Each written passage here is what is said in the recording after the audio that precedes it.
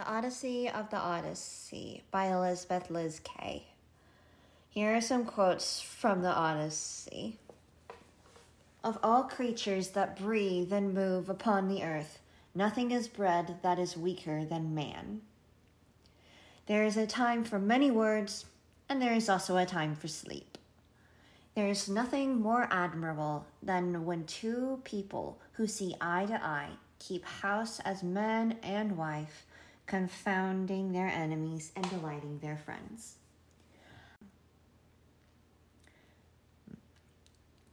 Be strong, saith my heart, I am a soldier, I have seen worse sights than this. For a friend with an understanding heart is worth no less than a brother. Sleep, delicious and profound, the very counterfeit of death. Men are so quick to blame the gods, they say that we devise their misery, but they themselves, in their depravity, design a greater grief than the griefs that fate assigns. Ah, how shameless the way these mortals blame the gods. From us alone they come, all these miseries, yes, but they themselves, with their own reckless ways, compound their pains beyond their proper share. It is the wine that leads me on, the wild wine that sets the wisest man to sing at the top of his lungs, to laugh like a fool. It drives the man to dancing. It even tempts him to blurt out stories that are better never told. The blade itself incites to deeds of violence. Each man delights in the work that suits him best. And empty words are evil. Some things you will think of yourself, and some things God will put into your mind. There will be killing till the score is paid.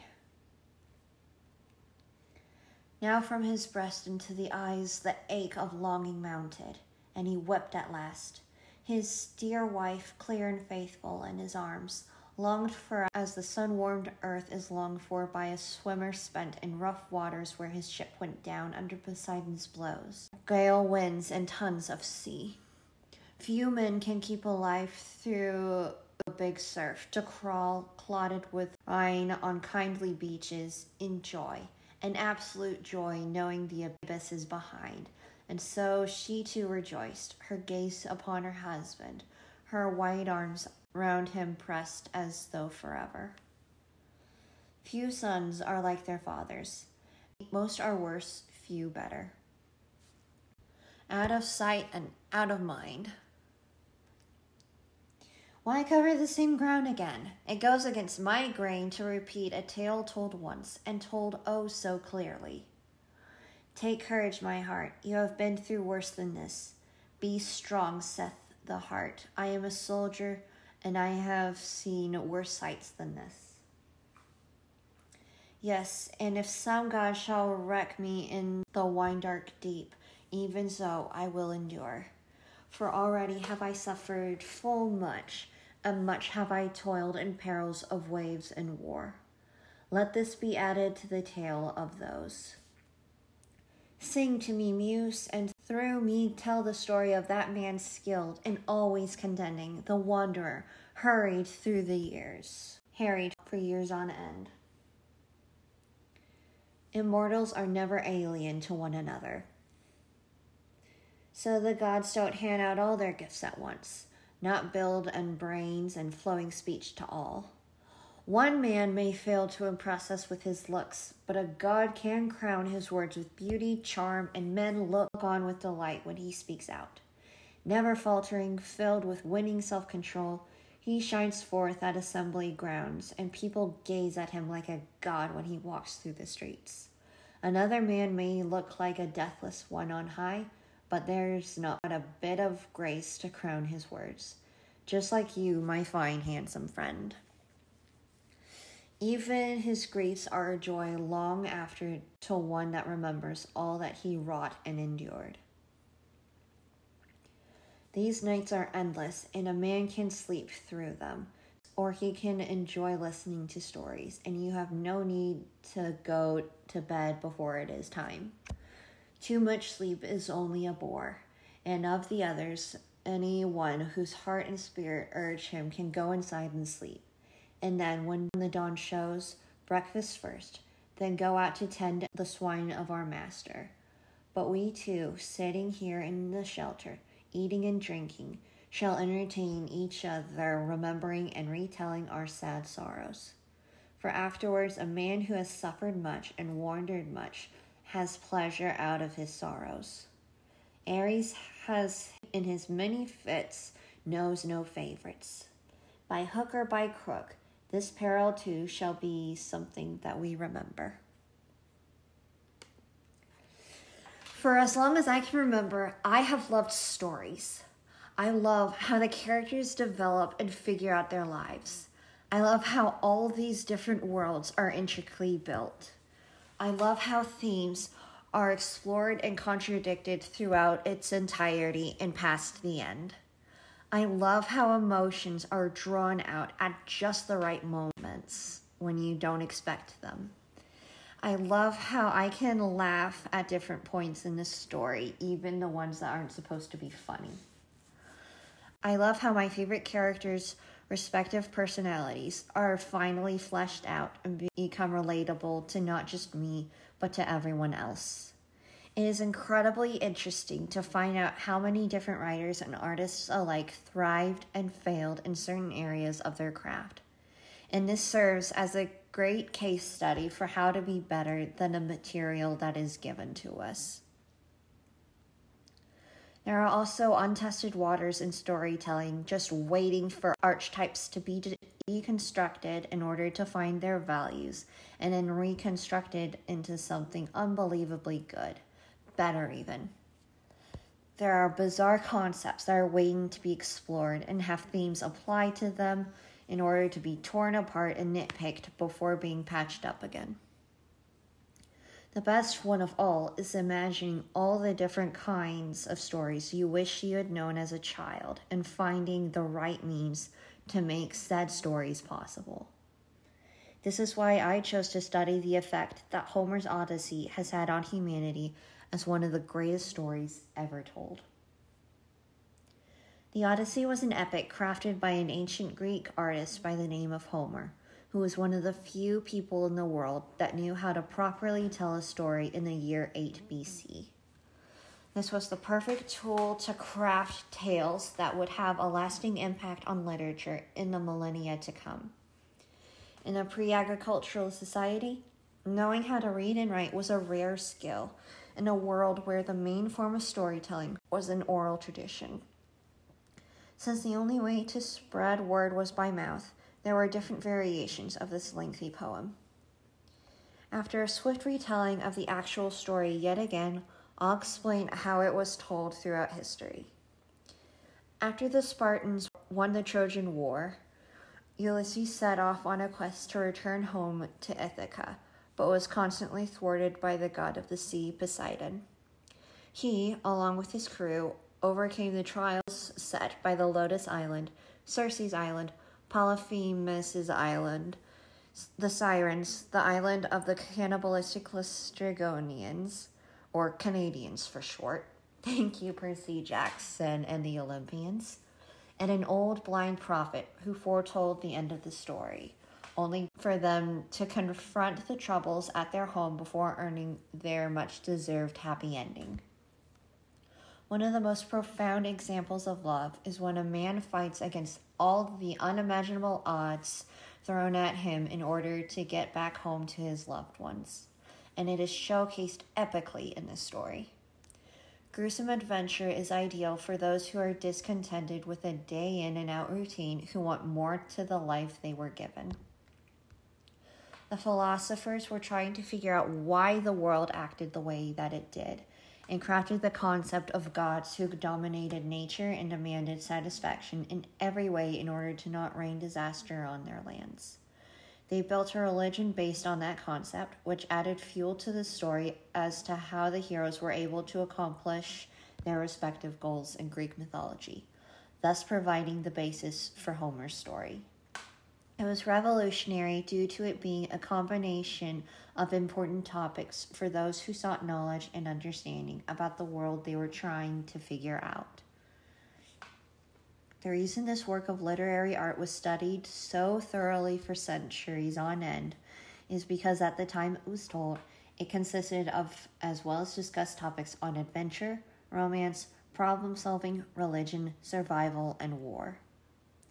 When the Odyssey became a hot topic of discussion in Greece, where they cultivated philosophy and democracy, it became one of the many nations that prioritized learning everything they could about the world they live in order to inspire future generations to both challenge and change it.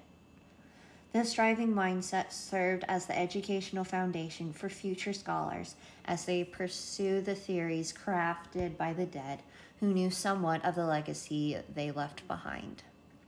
Homer's legacy was being the poet whose works were the first to come to mind at the word epic being used as a noun, which honestly sets the bar rather high if I'm being completely honest. As humanity found its mold to begin shaping the world, inspired by the words passing on from the scholars and philosophers alike, the common man made it a point to prioritize knowing how to write and read, thus ushering in the agricultural era.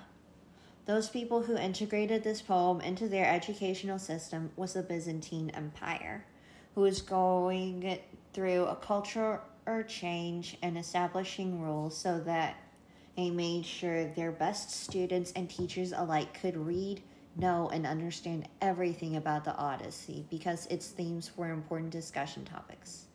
In the year 1488, a Greek scholar by the name Demetrius had the Odyssey published through the printing press in its original text in order to be studied by those who could do so. Granted, the military, churches, and various merchants were the ones who took to reading and writing, but it was progress that reached out of local scholars and philosophers.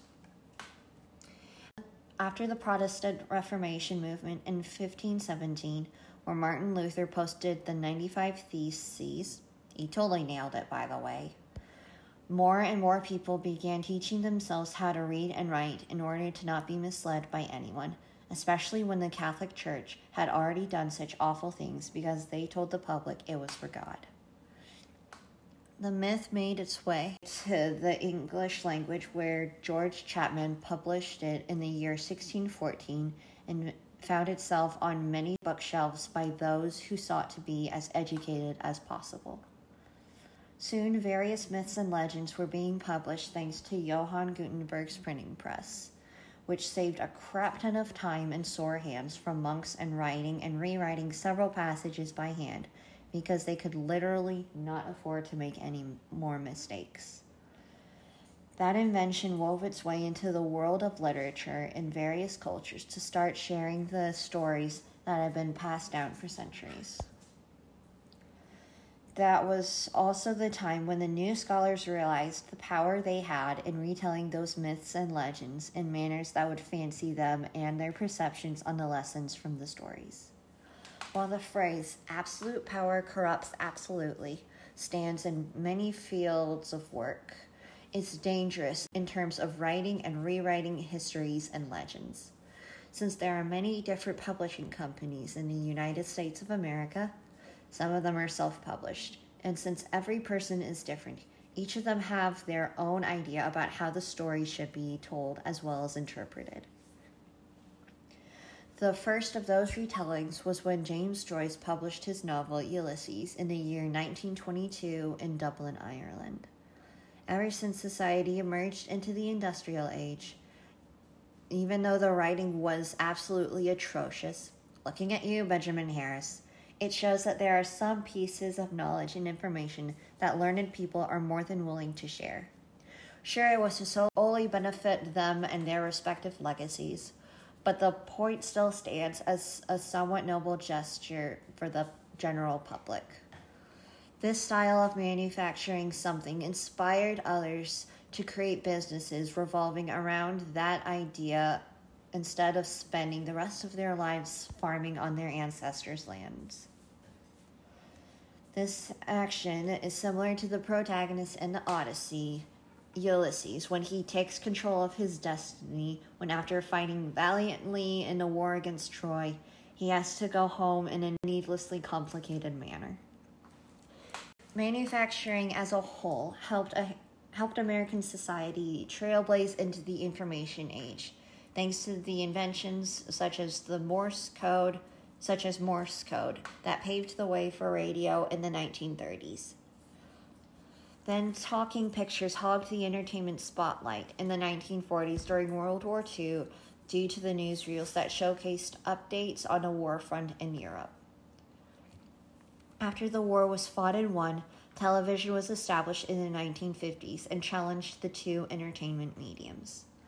After TV was normalized in the 1960s and 1970s, a new form of entertainment made its debut: video games. As that market suffered competition with computers, computer games, and market saturation for the next decade, movie franchises such as Star Wars made their debut, thus making the theater experiences worthwhile again. Then there was the release of TV movies that served their purpose as cable station filler. The Odyssey has subtly woven its name into each of these forms of entertainment throughout society for decades that went beyond printed renditions of the poem. In the world of video games, the name of the company that created the first video game, Pong, was called Odyssey. In terms of radio, one of the most renowned radio dramas for kids is focused on the family's adventures in Odyssey, which was created in the year 1987 and to this day serves as a means of teaching kids about history and faith. In the world of TV, CBC produced a somewhat successful TV series depicting Greek mythology in the 1990s. There was a European collaboration miniseries that was created in the year 1968 called Laodicea, which was praised for being faithful to the source material, even though the creators were French, Italian, German, and Yugoslavian.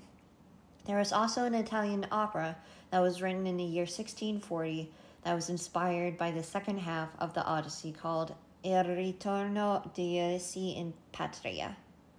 Apparently, there's a Japanese-French anime that came out in the year 1981 that was promptly called Ulysses 31 and should stay buried. There was also a Broadway production in 1976 called Homer, Sweet Homer that flopped spectacularly due to the opening being postponed, dropping group sales by $250,000. As Steel Magnolia's Weezer Bordeaux states pointedly, "I do not see plays because I can nap at home for free. And I don't see movies because they're trash and they got nothing but naked people in them. And I don't read books because if they're any good, they're going to make them into a miniseries." Then lo and behold, the age of the miniseries comes rushing in and flooding our screens. The best known portrayal of the Odyssey in terms of a series is the miniseries aptly called The Odyssey that was made in the year 1997 and aired on NBC. It was a two-part miniseries produced by the renowned Francis Ford Coppola and starring Armand Assante and Christopher Lee, the latter whom I know better due to the Lord of the Rings trilogy. It was also one of the projects that was not filmed in the States, but in various parts of Europe instead. One of the fascinating tidbits of trivia was that the Jim Henson Creative Shop did the mythological special effects, which explained a lot of the puppet-like movements of the monsters. The most anyone who saw the show could recall was the romantic line, "I would rather lie in my wife's arms for a moment than to spend forever without her." There was also the problem solver quote from the goddess of wisdom, Athena, when she says pointedly, "The gods cannot do for man what man must do for himself." This adaptation, like most miniseries, was focused on the adventure, romance, and problem-solving aspects of Homer's original themes. In the world of movies, there are two that come to mind when it comes to the Odyssey. And the first one that comes to mind with the Odyssey for me and my generation is not another remake of the epic, but a story regarding a man of constant sorrow. That's right, the movie O Brother, Where Art Thou is considered to be the loosest to the original poem Homer composed all those centuries ago, that a majority of millennial individuals relate to understanding best. With a fantastic soundtrack and comedic timing from the whole cast, it stands as the public school's go-to film whenever English literature has been discussing the Odyssey. In the film, set during the Great Depression, a man named Ulysses Everett McGill, portrayed by George Clooney, was imprisoned for years, is now desperate to get home to his wife and kids, and convinces his chainmates that there is a great treasure he has hidden that they can all share, which leads them all to escaping their chain gang. It is the first film to use a digital intermediate, which was done using a sepia filter as a middle ground for black and white versus color in terms of telling an old-fashioned movie. Instead of a war against Troy, Everett and his chainmates Delmar and Pete find themselves amidst a social war as well as the risk of imprisonment. Each of the movie's characters is based in some way on the characters in the timeless poem. They survive long enough to find what they were looking for in the end. Everett found his wife and kids, but unlike Penelope, she was not faithful to her husband. The mayor who pardons Everett and his friends is based on Zeus, and the blind record man is based on Homer. And John Goodman's character is based loosely on the Cyclops Polyphemus, and the warden who is after the escaped prisoners is based on Poseidon, who was out to get Ulysses in the myth. The main time religion had played a role in the plot was when Everett prayed to God to intervene, and a great flood came crashing down in the valley, killing the warden and his lackeys. Everett then attempts to come up with facts about why the flood actually happened, when his friends ignored his perfectly scientific explanation. The biggest irony about this movie is that the only person among the entire cast and crew who actually studied and read the Odyssey was Tim Blake Nelson, who portrayed Delmar, aka the Dumb One. The themes that this modern satirical retelling hones in are the journey, religion, and war, but not with spears and shields, but instead warring against racism, injustice, and corruption, which were important to its 21st century audience. If you are looking for a more faithful adaptation to the original content, look no further than the film Ulysses from the year 1954, starring the late Kirk Douglas as the titular character. The reason that it resonated with the post-World War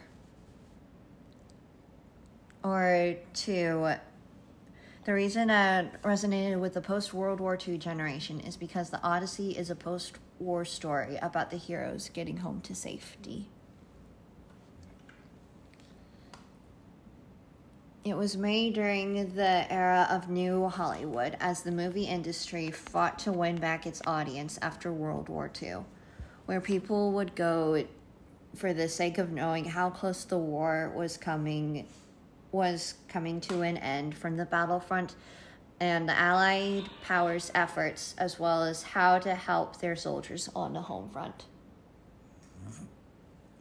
Another issue in the industry was when the actors that had enlisted in the war returned and were debating on if they should continue to pursue a career in acting or not, whilst dealing with the aftermath of war, mainly with PTSD. And among those veterans was Kirk Douglas.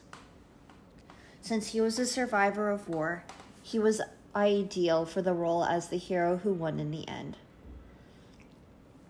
He completed the adventure. He solved the problems. He overcame the trials. He survived the battle against the enemies of his country and against his family. He was in his patron god's favor, who helped him get to each checkpoint in his journey. And best of all, he was reunited with his beloved wife, who found out that her husband had truly come home alive and well. It's a successful remake of the ultimate quest in Greek mythology. Fill the sea with blind stones. Throw another and another.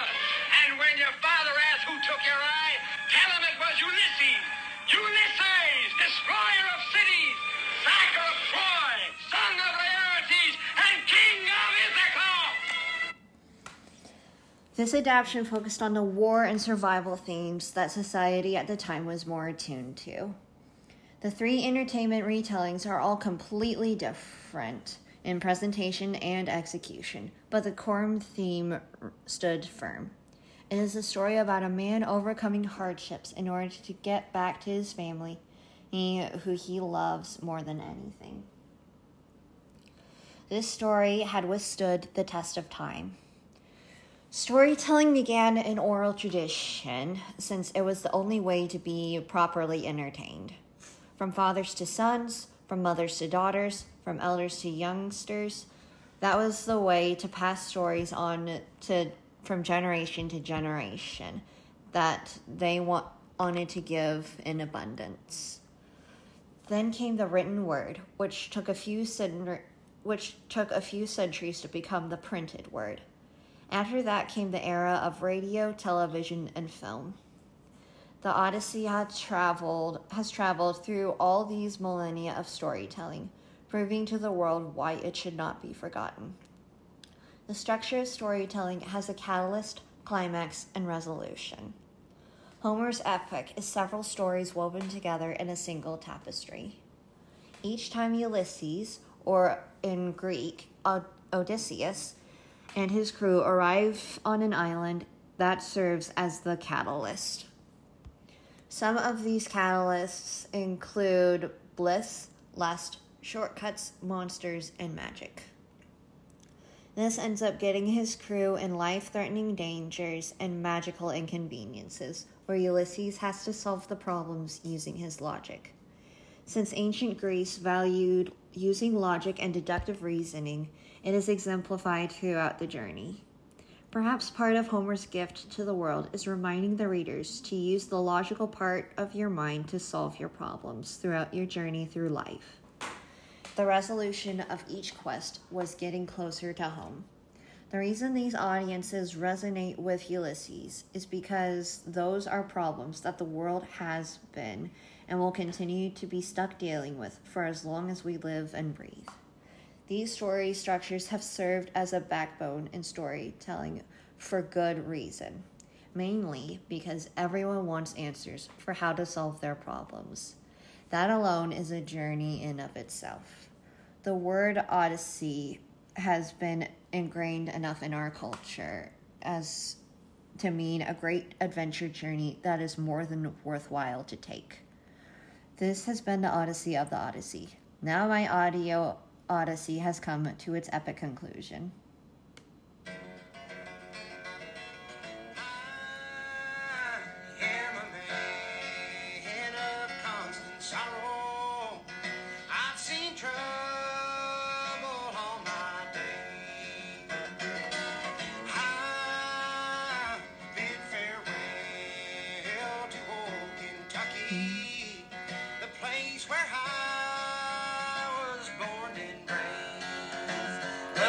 Where he was born and raised. For 6 long years I've been in trouble. No pleasure here on earth I found. For in this world I'm bound to ramble. I have no friends. He has no friends to help him down. Maybe your friends think I'm just a stranger. My face you never see.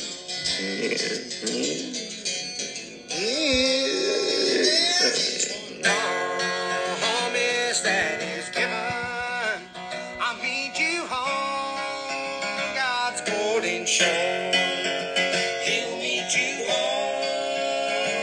morning show.